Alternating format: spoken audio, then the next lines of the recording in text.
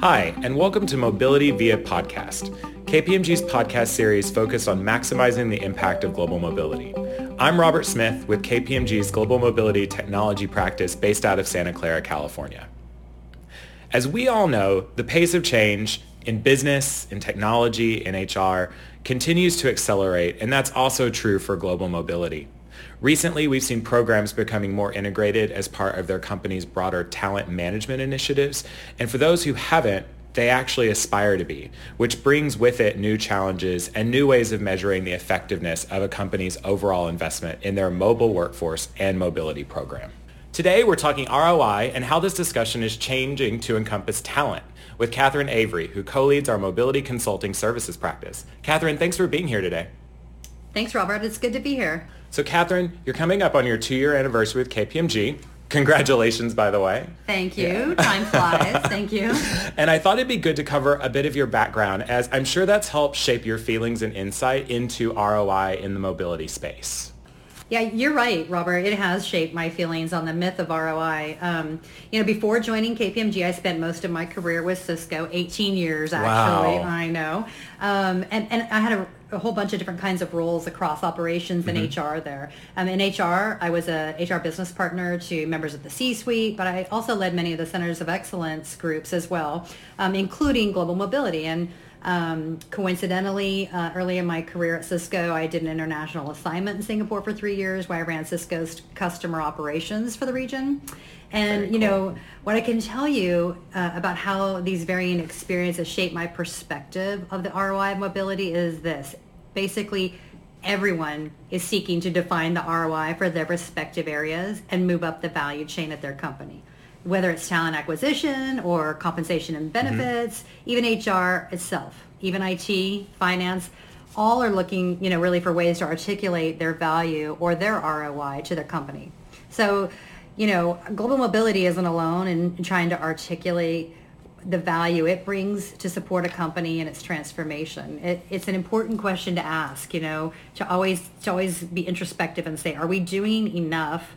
Are we doing enough of the right things to have the desired outcomes that our business stakeholders need? And then to be able to answer this question, with compelling data and insights and tell the story of mobility. Katherine, that's a really interesting point about everyone seeking to define ROI. It seems that sometimes it's viewed fairly myopically, but it sounds like it's something every level of the business should be invested in. So now that we've talked a little bit about it broadly, what are some of the key concepts that need to be brought in to really understand ROI for mobility? Okay, Robert, well, let me just start off maybe by saying what it is not, It's not a traditional formula like ROIs that you may see in other parts of the business. It's not like a net present value equation or internal rate of return kind of equation. I mean, those obviously, serve a purpose, sure. But for global mobility, I would propose we take a very pragmatic approach and let's try to demystify what we mean by the ROI. Okay. So I'm going to propose a couple of steps here. And the first one is really basic. The first step is to do everything that you can to get your arms around your data and ensure the veracity of your data so that it's reliable. That's step one. All right, step one, data. Data. Step two, this is really to understand your all-up cost or your investment in mobility. Mm-hmm. And you really can't do this until you've got your arms around your data.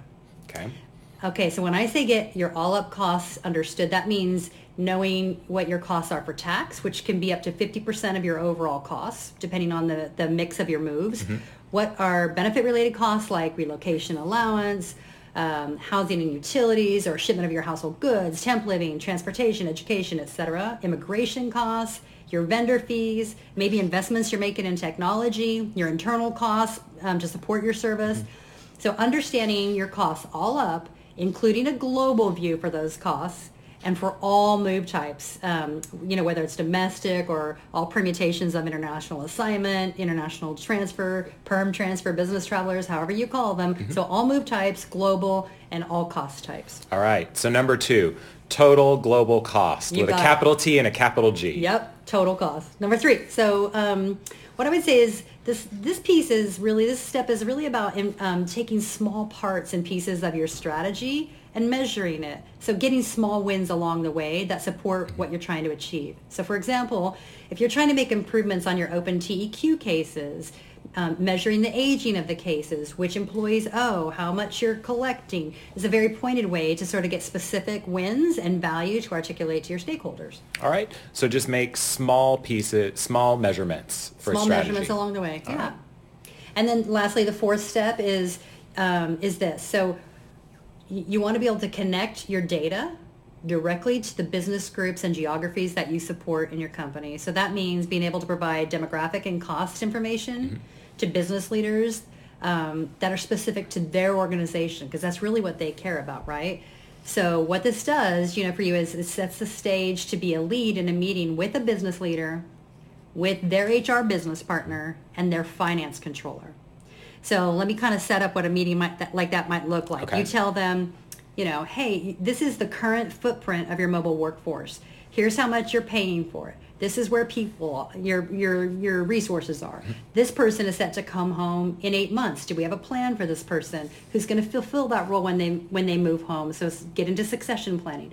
How does this footprint, where we are currently, support where your business is going? Are there new locations on the horizon? Oh, you're growing in Israel. How can I support that goal? And that's the kind of conversation that begins to tie mobility to the business. So hopefully you can see how these 4 steps that we just went through are starting to move up the talent management stack a bit. Wow, Katherine, that is really a lot to think about. So I'm just going to recount these for everyone. Okay. So we talked about data. We talked about, secondly, the all-up cost. We talked about strategy management and then connecting the business to talent and mobility needs. So there are obviously multiple layers to this ROI story. Yep, you got it right, Robert. And these layers are not really mutually exclusive. Rather, they're sort of like building blocks as the company's ability to plan the mobility ROI picture evolves. So with this kind of approach, mobility programs are actually connecting to the business, to HR, business partners, talent acquisition, finance, as I've said, and in more meaningful ways than ever before. And going after the mobility ROI in this way moves mobility up the value chain. All right, so as a way to move mobility up that value chain, why don't we dig into some of those building blocks and how they can assist in driving that value, talking first a little bit about data. I know we've already covered quite a bit on the cost and what needs to be brought together to understand that total cost. So how important is data in determining that ROI? And more importantly, what type of data is needed to help tell that story? Well, it's really important. Data is everything, and perhaps it's not surprising that it's step 1 in our approach, right? Sure. Getting your arms around the data, ensuring the veracity of the data is so key. You really can't jump, to having conversations with business leaders and talking talent with HR business partners if you don't have your data house in order. You might be surprised, I think, just how much data is available in a mobility program. And so for those types of data needed, I just want to kind of call out, some of the specifics that we're talking about. Okay. So basic demographic data is a must. So for example, how many mobile workers do I have by policy type, by location, by grade level, by organization? Cost data, we already talked about all up costs, exception types, policy benchmarking data. Maybe some information on extensions, how many, what dates, maybe all the tax equalization kind of data that's out there, operational data even. A lot of companies are very interested in case volume, cycle times, aging, and that sort of thing. Wow, Katherine, that is a lot of data. And I really appreciated the list there. Are you sure there's nothing else you want to add?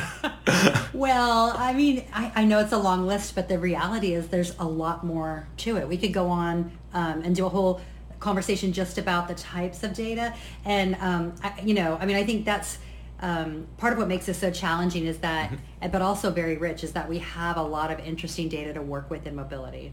Absolutely. And I can certainly see how that culmination of data along with total cost drives a compelling story for the business's bottom line. Yep. So I'd like to talk a little bit about how you then start to bring in talent management and talent effectiveness into that discussion, especially if the normal conversation that's being had is around or is a very cost-driven conversation. Okay, this is, here's what I just really believe to be true. And like if I could do a billboard on this, I would. Mobility is the most expensive and most emotional employee service that a company provides to their employees.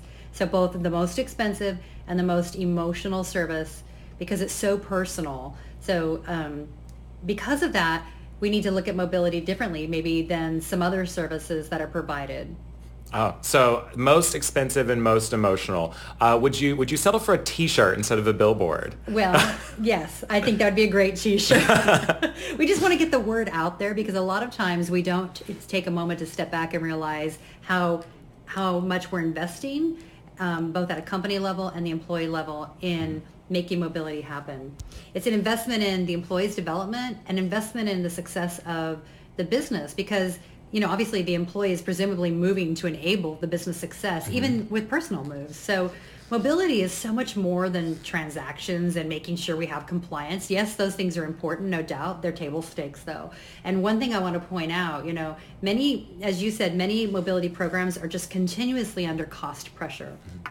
And if any of you listening are thinking, gosh, that sounds like what's going on at my company, I would say, it's a red flag when you're under constant, regular cost pressure. And I interpret that to mean the value of mobility is not clear when the focus is only on cost. I mean, definitely many companies and departments, are always looking how to drive costs down. I totally get that. But to successfully demonstrate the return on investment of mobility, we have to shift the conversation from cost to talent and to value. The only way that we can move up the value chain from cost and transactions to talent and value is to connect the business, to connect to the business, to connect to their transformation goals, and connect mobility to its impact on the company. Okay, Katherine, so cost, talent, and value. I really, really liked how you expressed that there. So last thing for us today, taking into account these key insights, how do we bring this information together to drive specific objectives within a program and ultimately show progress? What is really the end goal here? Okay, so before we get exactly to the end goal, let me just say, I cannot say enough the importance of getting your data in order. I think that's super clear and uber important. And lots of companies are working on that in many different areas all across people services, HR services. Identifying your mobility strategy, picking 2 or 3 areas you want to drive and show progress against, really demonstrate the mobility ROI and the story in a compelling way. I also want to just emphasize, locking arms with your stakeholders, and whether that's the business, HR, business partners, finances, and however you do that within your stakeholder community, and understanding very clearly what they need from mobility and how can mobility help solve their issues and move their agenda forward. I mean, what we're really working toward is being able to analyze data and include quantifiable talent metrics on a global scale. And really that involves looking at your total all-up mobile population, your all-up spend, and correlating that information to various talent metrics. So let me walk you through an example to try to make this very simple. Okay. So if you take your long-term assignee population, just as an example, and perhaps you slice it at one job level, like let's say vice president, and you want to answer this question, and this is the ROI of mobility. Does being on an assignment help, hinder, or have no impact on their career? That is certainly a hard-hitting question. That is it. That's what everybody wants to know. The business wants to know. The assignee certainly wants to know. And what you do is you compare that assignee VP to the rest of the VP population who's not on assignment on a number of against a number of lenses, like attrition, performance ratings if you still do them, promotional velocity, salary increase information, equity increase or equity amounts and how much and frequency.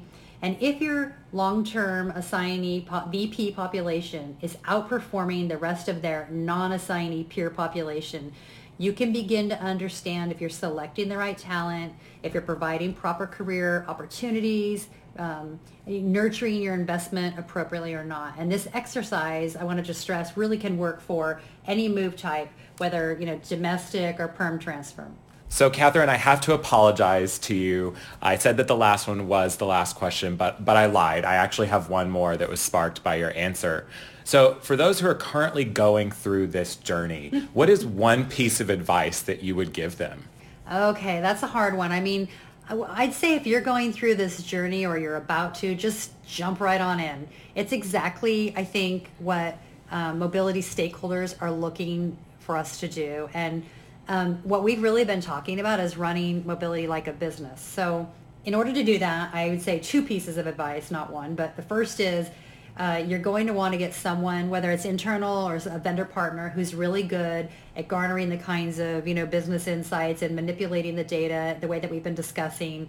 And so that's the first piece, is get a resource to help manage the data and manipulate the data and pull out insights. The second I would say is, ultimately to look at what is your plan to digitize mobility. So what I mean by that is having access to data, residing somewhere in an integrated fashion, and being easily accessible.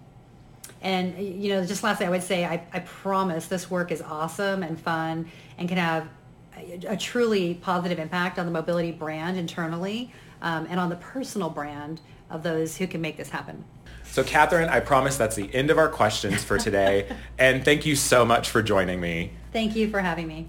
I really appreciate you spending the time with us to talk about the importance of mobility's return on investment, but also how that view is constantly changing.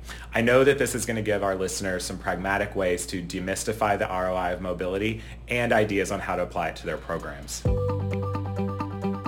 Join us for future podcasts where we'll spend more time discussing top-of-mind issues, digitization, changing business models, and the overall impact of global mobility. In the meantime, we'd love to hear from you. If you have thoughts on today's episode or ideas for future episodes, feel free to send us an email at us-taxwatch@kpmg.com. And remember, you can always find more information about KPMG's Global Mobility Services practice online at www.kpmg.com. Thanks again for listening.